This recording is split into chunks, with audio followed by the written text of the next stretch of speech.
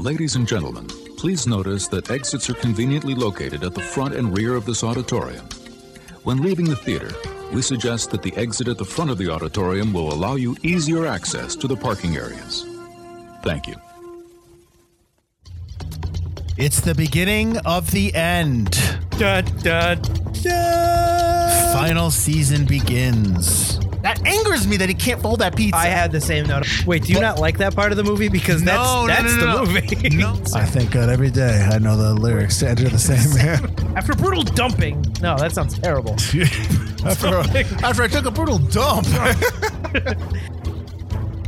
Hi, I'm Mike Butler. And I'm Mike Field. And you're listening to the Forgotten Cinema Podcast.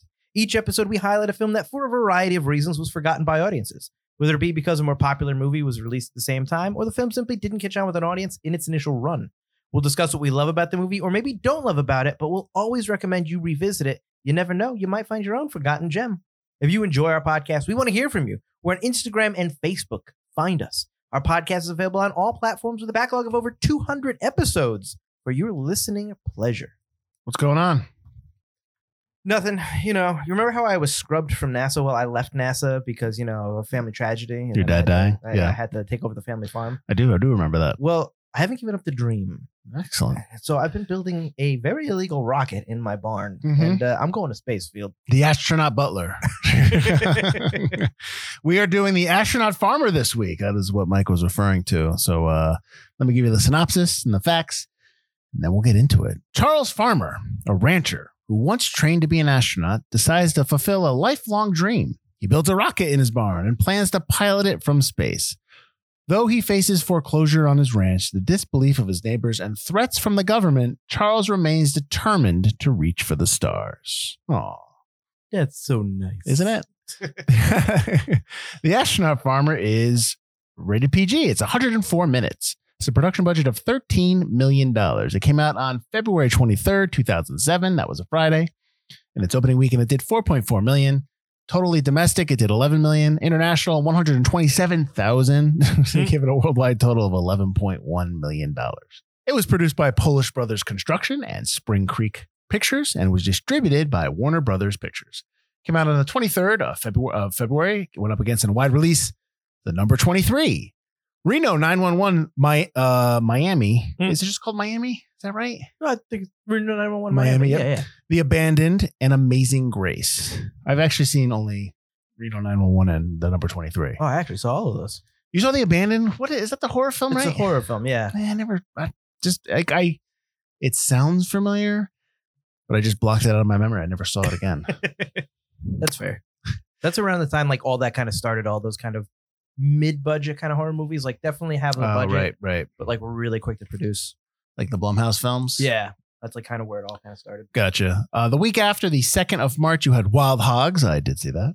Zodiac, which is fantastic. And Black Snake Moan, which I don't know if I've seen it. I don't know if I liked it.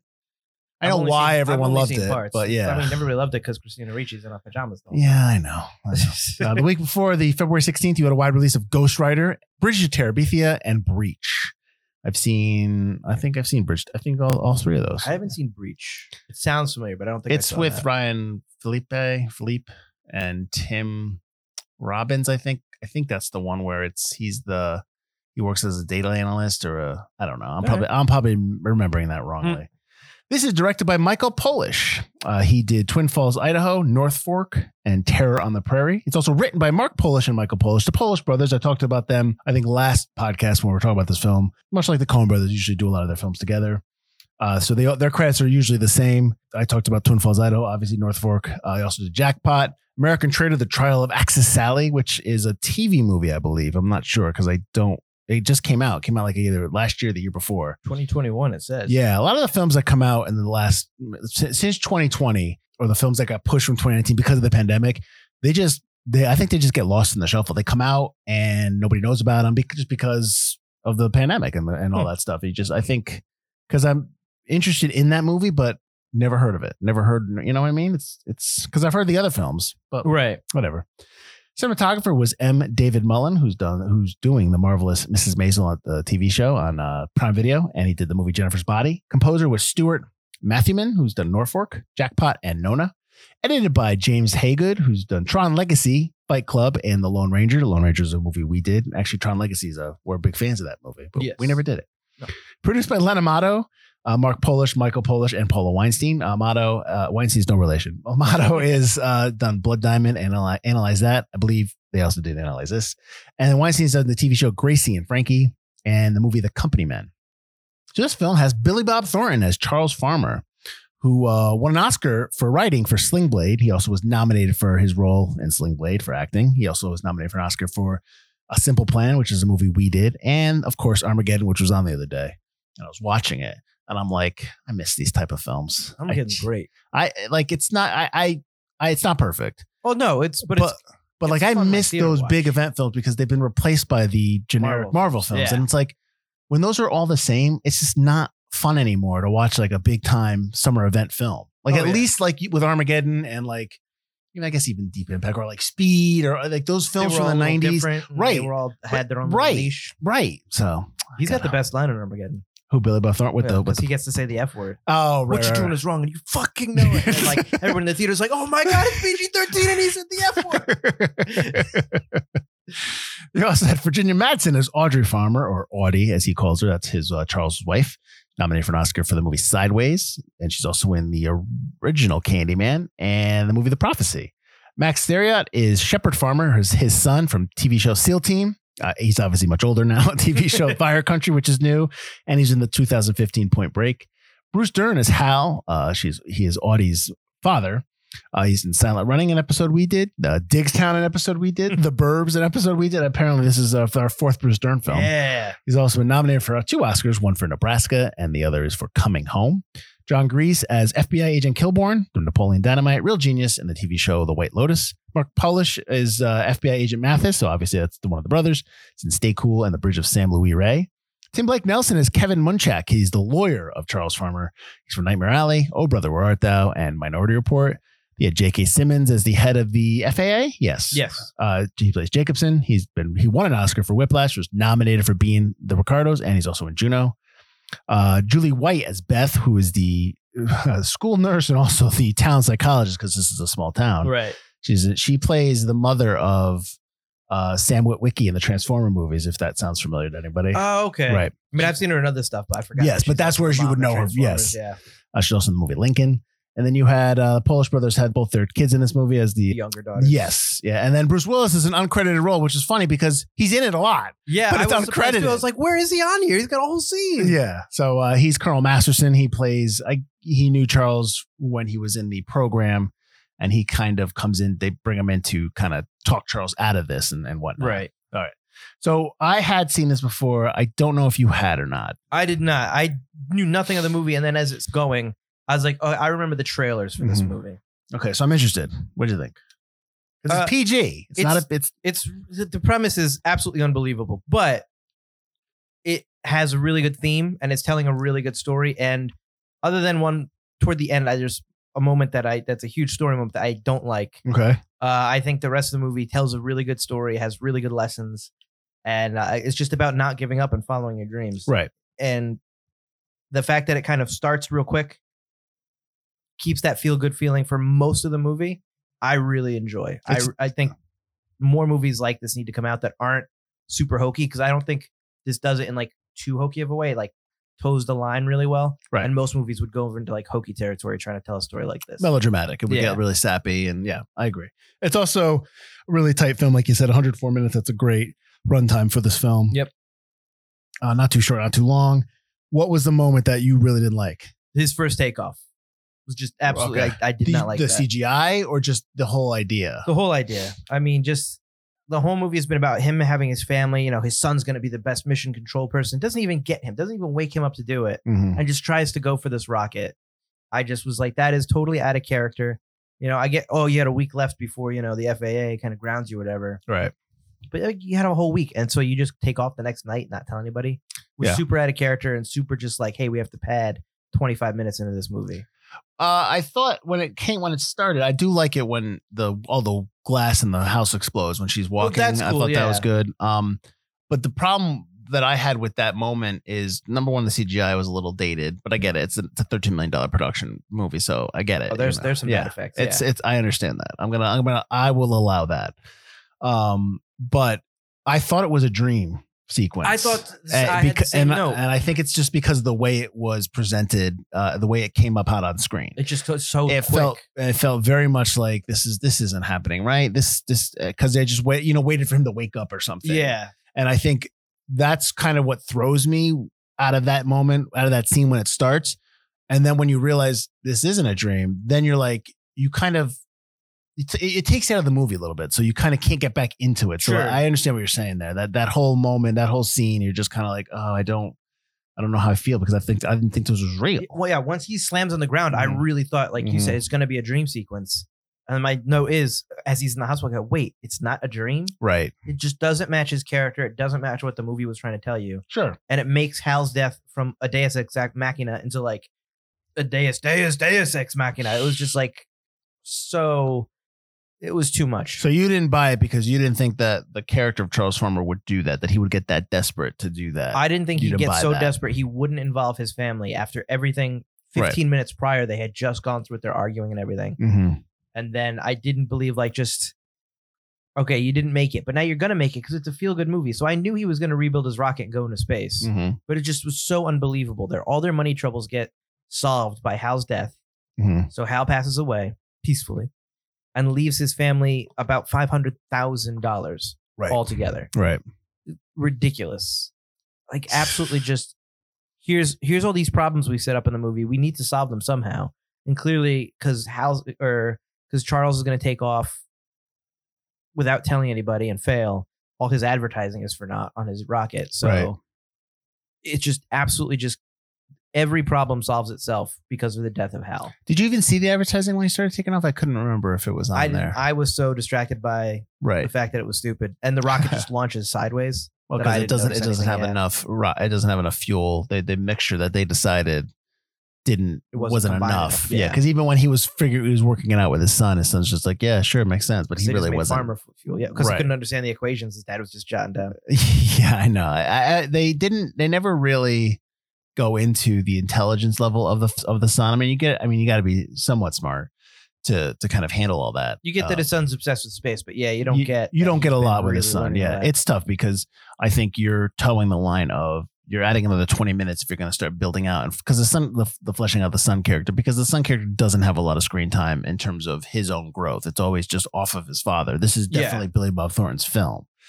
So I think that you kind of lose you get him and his wife. You get a lot of that, but you don't get a lot with the son. I wouldn't have minded one scene with the son because the son, so many like camera angles focus on Shepard. Sure. And are like, just like, all right, this is Shepard's reaction to this. So then I need to see Shepard's thought process. He's not Sunshine and what was the other girl's name?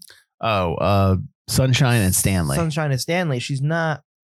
He's older than that, so his emotions are more complex. Like a father-son scene would have worked better. Or let's say after he does the rocket and Shep's just like, we can rebuild it. I looked at the barn. We can the scene should have been Shepard being pissed at his dad for completely ignoring the fact that it was also Shepard's dream to help him get into space.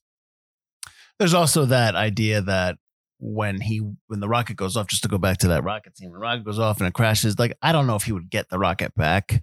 I think that the government would take that. I think so as well. Yeah, I don't. Once he started his initial liftoff, I think they would have confiscated all of his material because they would have said he would have deemed him a threat. He fired a missile, like that kind of. Because there's that whole talk where when he goes to the board of the FAA board where they're going to determine whether he's going to get permission to do this.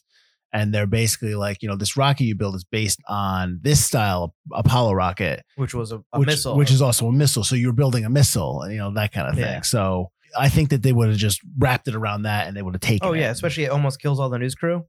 Yeah, boom, yeah. Yes, that was a little weird again, but that also went towards the fact that this can't be real. This has got to be a dream sequence when we're watching it. I just don't think the film needed that. You have to have a moment where because the whole thing is Farmer's obstacle. He doesn't really obstacles for him to get this off the ground. Yeah, you're really just making the FAA one. You have to have a crisis of conscience. This is just obviously this is like not a writing blueprint, but you also have to have the character overcome something internally. Right. Yeah, so that's where this comes in. Probably could have been if it it's tough to say like, well, if they did it like this, Mike, would it be better for you? But, you know, maybe if this was presented a little bit better. He could have just failed the rocket launch. Sure. Without blowing it up. Right. Yeah. Maybe not shooting off and getting like, well, no one believes in the farmer. And then he loses trust everybody in town. He becomes even more of a laughing stock. They gave up on him quick too. Oh yeah. They were like, we're going to wash this Yeah. off. They're like scrubbing everything out. It's like, guys, it's like, all right. Yeah. I thought that was interesting. And they don't really get the sense of, you get the one guy, Frank, in the diner who's ripping on him to his wife. And then you kind of get Beth, who is his former flame. Well, you get the lawyer, or not the lawyer, the banker as well. The banker is his friend, but I get that kind of, you know, you owe the bank money. I get that. His lawyers behind him. You don't really get like he's ostracized by the community. Like I'm thinking about like the ostracization of like in Ghostbusters Afterlife of Egon going to the farm. Right, you're the dirt farmer, like that kind of thing. Like you don't get like that level. You don't even get any midway. So I'm wondering if maybe we needed some of that. That's just. I feel like that would have created a conflict that then you wouldn't need. Once he fails, he no longer becomes the inspiration to everybody that you think. And then maybe you can have a moment where Shep's like, hey, I figured it out. Right. Shows Shep's brilliance and also gets him back in the sky. So don't believe he buys another rocket. They save their house and they buy another rocket with what? Your kid's tuition? So now your kids aren't going to college? I don't understand it. I just really don't like that part either. That whole the second building of the rocket, leaving so much money. Right. Yeah, rebuilding the entire rocket. I knew it was coming. I was like, they're gonna rebuild the stupid rocket. They're gonna build a whole nother rocket. Yeah. First of all, the FBI is already onto you. If I was the FBI, I'm not letting you buy this fuselage. You're not buying any of this. Well, I think they just put together the old stuff they had. I don't think they went out and got new stuff. I mean, he bought the rocket fuel. Right. And they tricked them that way, which I don't get how they tricked them, but all right. Really see how they just send another guy out to get it. They send out their farmhand. That's their friend, basically. The guy who works for them. So they figure that out. I was gonna ask you, I think that if this movie doesn't have, if there's a different actor in this role, would you think this movie would work? Because I think this is like, I really like Billy Bob Thornton in this role. I think people, I mean, I don't know. Every time I watch Billy Bob Thornton, I like him. I think people don't give him enough credit. I think he's sneaky good. Like people don't give him enough credit. I think he has that Southern charm. Right. Where it's like, that's all. He's just Southern charm, but he's a really good actor. Right. Like that's just part of like his repertoire that he can use. Right. See, the thing is like he is in this movie and he is effortless, but he doesn't overreact to, like he doesn't get over, like he's within his character and he allows everybody else around him to do what they need to do. Absolutely. Like, you know, when you meet Colonel Masterson, Bruce Willis and stuff like that, like Bruce Willis is very charismatic in this film and he's coming in, he's having jokes, having a good time. He comes in like the classic at what you would picture an old astronaut. But that's not going to work if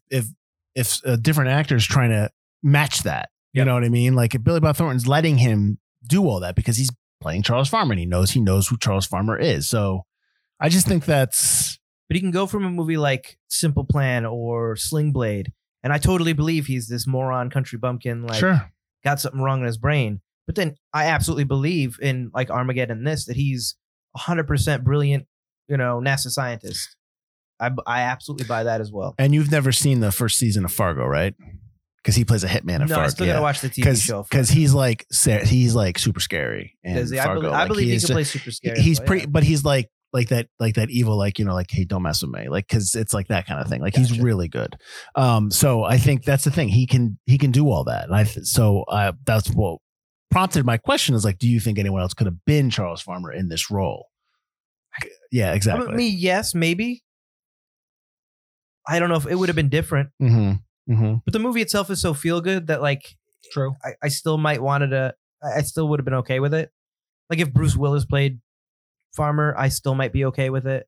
You'd need somebody who's like an everyman like that. But like obviously Bruce Willis is kind of cheesing it up as that kind of like. Well, he's the hotshot astronaut. Yeah. But like he's played the everyman so often. You need an actor who can play the everyman. See, I don't think Willis could do this role because I think Willis would do a bunch, kind of kick some wisecracks in here and there. So maybe. You know what I mean? Like, so because one of the lines that I thought was hilarious. And I think that if somebody like Willis or somebody who has all these zingers throughout the movie, this line's not going to be as funny as it was. A little too winky, kind right? Because when they talk about the WMD And he was like, what are you making a WMD? He's like, no, because if I was building a weapon of mass destruction, you wouldn't have found it. And it was like, that's obviously topical, but it's hilarious because it's just like, I mean, I laughed out loud again. So I think that like that line doesn't work if the whole movie Farmer is cracking wise. Bill Paxton.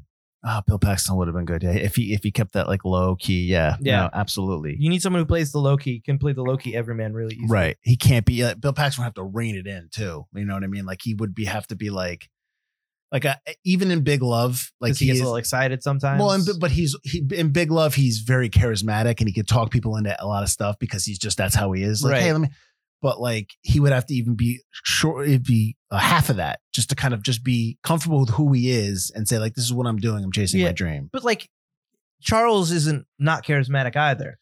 No, I know that, but he's quiet charisma. Yeah. Quiet charisma. Because like as soon as like you got to talk to the news crew, he goes up on that horse and he's already joking with them. Yeah. He very at ease. Yeah. Very effortless in what he says. Mm-hmm. He's got some other good lines I like about the, when he takes his kids out of school for 5 weeks to launch the rocket. Like, you know what one of the teachers said to me the other day? You know what one of the teachers said? They don't do science in school anymore because science isn't sexy.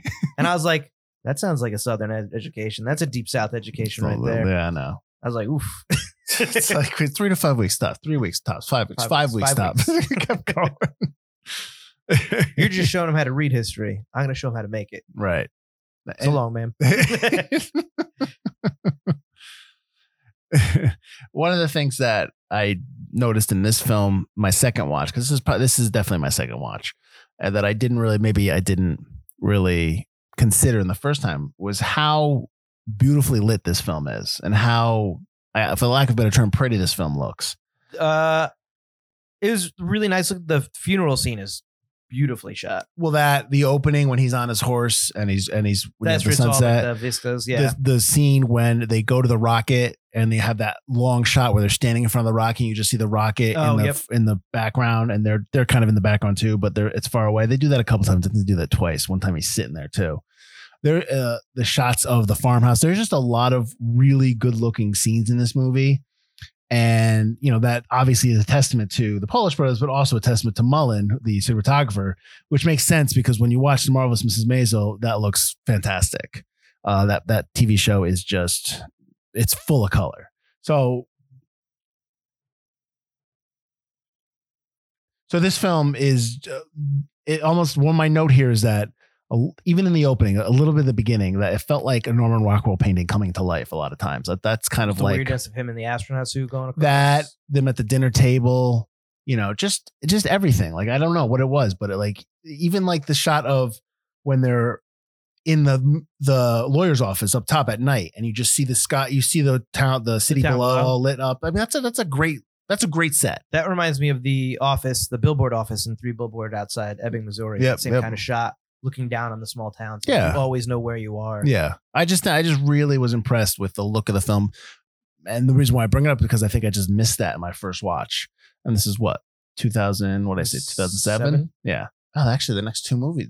Next week's movie is 2007 too. I noticed that. I was like, oh, we're not going anywhere. Way to go. But yeah, so I don't know. And that's just something I really noticed. I don't know if you caught that as well. I did, especially during the funeral scene. I was like, that is beautifully lit. Even the bar scene when he goes to tries to buy 10,000 pounds of jet fuel. It's all red. Yeah. That whole bar. Yeah. So how much do you need? 100,000 pounds. How much is that going to cost you? Way more than you have. Like when her credit card gets declined, I was like, yeah, I've been waiting for that the whole thing. You're like $500,000 in debt. First of all, why'd the bank let you? First of all, it's the bank's irresponsibility to let you get that far. Oh, what, for 50,000 for the jet fuel? Yeah, yeah. And I capitalized. Yeah. Well, it's because it's his best buddy. It's also small. I know. Yeah, I got you. Keep on increasing the credit. Yeah, I got you.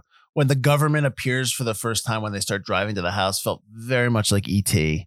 when they all showed up. Oh, I thought the same thing. Yeah, which I love. It was just like dun, dun, dun, dun. They're all coming over the hills. I'm just like, ooh. There's a shot though when the FBI is coming over, and they first show the barn. Somebody runs into the barn and lock the barn and lock. Yeah, I don't know what that was. They didn't really. Because then Charles and Hal are both in the house. Mm-hmm. It could have been the state farmhand, but they never really reference it, so it doesn't make any sense. Exactly, because they never he's just talking to them, so you never see him hiding. Yeah, which makes sense because if he's like La Migra, and he runs away, okay, maybe. But you don't get that. You just get him saying it after them interviewing him calmly. Yeah, I wonder if that was just a shot they had, establishing shot, and they just reused it or something. We'll go for it. Yeah, I mean that happens. I wonder that if they use that, because there was that also what the funeral scene when he goes out again, another great looking shot when even it's at night and he goes out to talk to the surveyor. Oh, great line. Like they kind of have that, but it's like they don't really, nothing really comes of it. It just that scene just happens. It's just kind of reminds you like, hey, the bank's looming, like that kind of thing. I think that kicks it into him trying to leave. I think that's where that comes from too. Like I think they're going to take your house in a week. Yeah. I think that's where the that FAA comes. is going to do 6 weeks, but you're going to lose your house in a week. Right. You know, I own 352 acres. You ever try to find a body on that size of land? I'm not the bad guy here. You ain't the good We guy. ain't the good guy either. Yeah, that's a great line. Yeah. I like when they go to the carnival and the FBI agents are following them. Oh yeah, and then his wife Audie has to dance with one of them, and she's like doing the square dance. It's like, why are you dancing? Like, I get it, it's funny, but like, well, you don't need, just watch. Yeah, because they're all there. Like when they're playing horseshoes, and they're like, yes, and then they look at each other and go, "We've been here too long." Them going out, I get. Because what he's saying is right. You got to show them that you're normal people. You're not like in a cult. Right. But every single family member goes to the fair. Mm-hmm. So you left your rocket completely out in the open to both news crews that stayed and the FBI. Did the farmhand go?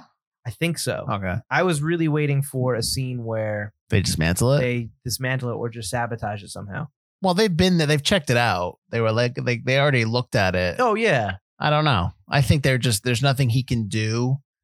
I guess maybe there's nothing they can do until if he, gets the fuel. Maybe that's it. I think they could have sabotaged because he was making the fuel. So they didn't know that he was trying to make the fuel. Oh, because they thought he was going to buy it. Yeah. The only reason he got on their watch is because he tried to buy it through electronic transaction. So I think they were just waiting for that, and then they were going to get him. Yeah. So maybe that was. They could have sabotaged it. I don't know. They really just don't. They really leave that up in the air in terms of like what they can and cannot do. And quite honestly, that's not the movie. And I think that, to your point, that it's such a feel good film. Oh that yeah, you don't care. Right. But at the same time, I've seen so many movies where that happens that I'm just like waiting for it. Like, ugh. No, I get it, but it's a really cool moment when he launches and everyone comes out and looks at it. Right. I think that was like when Beth comes out and she's like Charlie's Farmer and she's like watching him go. I think that's a really cool moment. What did you think about all the stuff in space? Okay. Why? Earth looked terrible. Okay, I didn't catch 2007. That. It looked like looks like they blew up an old PlayStation version of the Earth. Okay. It's really blurry. The other thing is they didn't take into account line of sight communication. Like maybe not. Oh no, I've gone a quarter way around the world. Yeah, your radio is not going to work. Your regular radio doesn't work. But then he plugged something in when he fixed it. Because then he loses power, but he loses communication first. Right. Then he loses power and has no one to help him. Right.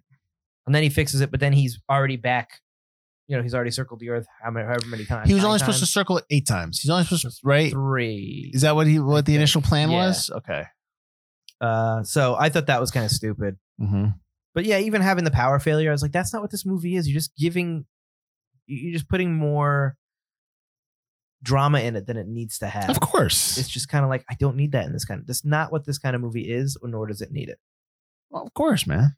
So I was mad with the space stuff. Really? And then when he opens the marshmallows, all I could think of was the episode of The Simpsons where Homer opens the chips, the Ruffles. They're ripped. Well, his daughter's right. The cereal part of Lucky Charms do taste like wood. Yeah. The same thing. It's like, yeah, you're right. They taste like wood, and then you're always repeating when you're always burping. You're always tasting them. They're gross. They're gross. I can't have Lucky Charms anymore. I'm too old. All marshmallow. I like that his wife calls him by his last name too. Like Farmer. she just calls him Farmer. Maybe I'll get my wife to start calling me Field. Field. Stop calling me Michael. You got bad credit, but amazing character. What did you? So we talked about Bruce Willis. It made me sad to see Bruce Willis on here because I felt, obviously with his aphasia diagnosis. I know you still hate him. It's tough to know where the aphasia starts and where the stories about him not being nice begin. Again, we don't need to go into that. Sure. But what did you think about Bruce Willis? I loved him in this. It's classic Bruce Willis and being super turning his Bruce Willisness up to 11 to be like the cocky Air Force guy. Right. It was fun to see him be in a movie that I haven't seen. I didn't know he was in this because obviously not listed. Right. So there's very few Bruce Willis movies now where I haven't seen him. Mhm. So it's nice to see like classic Bruce Willis and something again and be like, oh yeah. I mean, I think they're friends.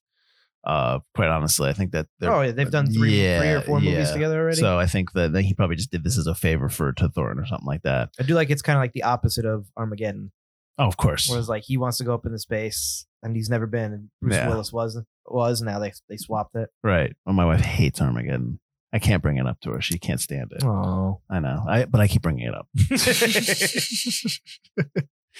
The Polish brothers talk about how they use their father as a role model for this film, which I thought was very nice. Aww. Just to kind of give you a little backstory there. And also the scene where he talks to Leno during the credits is actually a real scene where they really have the audience members there. So for Leno was recording something, so hey, let's do this he real quick. came up and they did that whole thing. So they actually, were part of the movie, which I mean, it's not hard to do, I guess. But it was like it was weird, that Leno moment, because I was waiting for, I'm not a huge Jay Leno fan. No, I didn't. I've never. So yeah. So and not as a person. As a person. I'm sure he's a fantastic individual, and I know that he just had like accident in his garage. Yeah. Right. So I mean, obviously I'm glad that he's okay, but like I'm never a big late night guy anyway. So so watching that, I was just like, all right, whatever. He's just making jokes. I'm just like, they're not that funny. Classic late night. Right. Super soft jokes. We don't have our dreams. We have nothing. And the other thing is, without the rocket, we're just a dysfunctional family. I don't like that line. Why not? Because it makes them seem very unhealthy. The whole thing is supposed to be they're like a good family, that they're not a cult. Right. But then that line, complete opposite. Mm-hmm. That line is like, without the rocket, we're just so once he goes up into space, what happens to you guys? Like, that was from her. That's her line, that's right? Audie's line, yeah. I don't like that line because I think that changes the dynamic of the family and changes the goal. Like, so he should never go into space then. He should always work on his rocket, because once he launches, what do you guys got? Clearly nothing now. Right. Well, you could make a case that she's saying that line in a moment of she's upset with him and she's just kind of. Well, that's when she says that line when she gives him the money. Oh, gives him the money. Well, I think she's trying to inspire him. Sure. I get you. I don't like that line. Okay. For the audience, I don't think it helps the theme of the movie. Right. And makes me go, should we call the Child Protective Services person again? Maybe CPS needs to come back. Is this your first? You've probably seen North Fork, right? That's the one with Charlize Theron, I think. North Fork. I don't know. I think that. What's that? Claire Danes. Oh, Claire Danes. I'm thinking of a different movie then. No, not even. Dual Farm. Have you seen any Anthony Edwards? Have you seen any Polish brother films? No, okay. I had heard of the Twin Falls, Idaho. Twin Falls, Idaho, but I knew nothing of it. Right. So when I was looking up, I was like, conjoined twins. I was like, this seems like a David Lynch movie. That movie, yes, but it's not as Lynch as you think. They do a lot of their stuff is very interesting. It's very indie. So if you're ever in an indie film mood, I would recommend their films because they're very independent, very indie, but they're telling stories that they're fascinating. Sure. So this is probably their most Hollywood film. I was going to say mainstream film. Yes. This is probably their most mainstream relatable film. But everything so if you haven't seen their other stuff, I do recommend it. They're very good filmmakers. A lot of the reviews I read were just all positive, so I didn't really. I have them, but I'm not gonna I wasn't really gonna go through them because we both like this film, so I always like to have the antithesis of what we. Yeah. I mean, it's hard not like. I know what was going on about the problems at the beginning, but that's because I like the film so much. It's just that's something we could talk about. But other than those small issues, I think the story's telling you something that's important and worthwhile. So it's tough to like knock the movie on its. Well, no film's perfect. Well, yeah, and it's tough to knock the movie on its feel good premise because that's what it's supposed to be doing. Right. So yeah, I would find it hard to like really knock this movie in terms of like a review. Well, who would you recommend this film to? Everybody? Pretty much anybody. Dreamers, people who have like a goal. Right. People who don't want to give up on the goal. Like, I think this tells a really good message that, I mean, obviously this one is about going to space and being an astronaut, but I think it goes to everybody and anyone. I like his line when he's in, and I didn't write it down. I forget what exactly he says, but after their fight and he's lying in bed with his wife, and he's just like, I have nothing without, like, he says it in the thing, if without our dreams, we have nothing. Right. But that's what he says to the council. He says something else to Audie at the end. And I'm like, that was a really nice line about how he doesn't know if that's what he has is his dream. Right. And that he's just going to be nothing and hollow without it, basically. Right. What are my kids going to think if I don't? Exactly. If I don't do it. Yeah, exactly. And she kind of apes that back to him when she says they're going to, you show them, what you can do. By And that not kind going of, as well, yeah. Right. I had the thought. I wonder if you had that thought when he's talking, when he gets up and he starts talking to the FAA and he stands up and he talks about how like we went to the moon in 69 or 60 or something like that. We had the race and we went to the moon in 69. And he's just like, what happened? I'm like, yeah, what happened? Oh, like absolutely. Yeah. Same idea. That's why I know I keep telling you to watch For All Mankind. Yeah. But that's like that. I watched that show on Apple Plus and I'm just like, why are we not on the moon? Well, like, I watched, this is coming out, it was a while ago now, but I watched the Artemis 1 launch mm-hmm. and I was just like, I stayed up and I watched it on YouTube and I was just like, yes. Yeah. And they made a big deal because it is a big deal. It is. It took what? 69, so 40, 50 years to get there again? There's no reason why we shouldn't be on there so right ridiculous, now. Yeah. Right. That's, I think, it's in this movie when he says, like, do you think that if another country was colonizing the moon, you don't think that we would be up there? Yeah, we'd be up there stopping them. Right. Because we think it's all ours. Exactly. And it's not. Exactly. I think that But that's the thing. It's like there's no one else to compete right. at the moment. So the United States, like, if we don't have an enemy to do something, if we're not just fighting exactly, you can't just do it for the good of mankind. You have to beat somebody else. What is that? I guess you could say that's human nature. Oh, sure. That's not just. I don't think that's just synonymous with America. Yeah, no, absolutely. We just have the money to do it. Yeah. You're darn right we do. So why is this forgotten then? I think the feel good. I think it didn't make a lot of money. Well, I think it's tough to make people want to go to a feel good movie. People want to go see action. People want excitement, especially when they talk about space. And it's not really about space. So if you're trying to tell somebody about, hey, I know you like space stuff, but the space stuff kind of sucks and it's only like 5 minutes of the movie. Right. Then somebody who likes space is going to be like, I don't know. Yeah. And the premise of the movie is really stupid. Some guy tries to build a rocket in his barn. If you tell somebody that, they'd be like, I don't believe that. Mm-hmm. But like within the movie, you get the background of, well, he was an ex-NASA astronaut. He's literally a rocket scientist who just happened to inherit a farm and stuff. So I think the premise, without really going into too much detail, might turn people off as being too unbelievable. And in some ways, it is unbelievable. I mean, that barn would be destroyed. If anybody has watched an actual rocket launch, that probably the house would be blown up in flames as well. Mm-hmm. That's all gone. But I think that's probably a pretty big reason. I think the February release date is good. I don't know that's the thing. I don't know if I like it in February because it's winter. I think maybe September because of just how the movie is. And because it's in Texas. It's warm. I think September after kind of like a feel good movie after the summer ends kind of thing. That's all. I just don't think it's a February film. I just didn't think it was a winter, like a holiday release or a summer release. I agree with that. So September would work as well. Yeah. But it's not really going up against anything of its own ilk. True. That's true.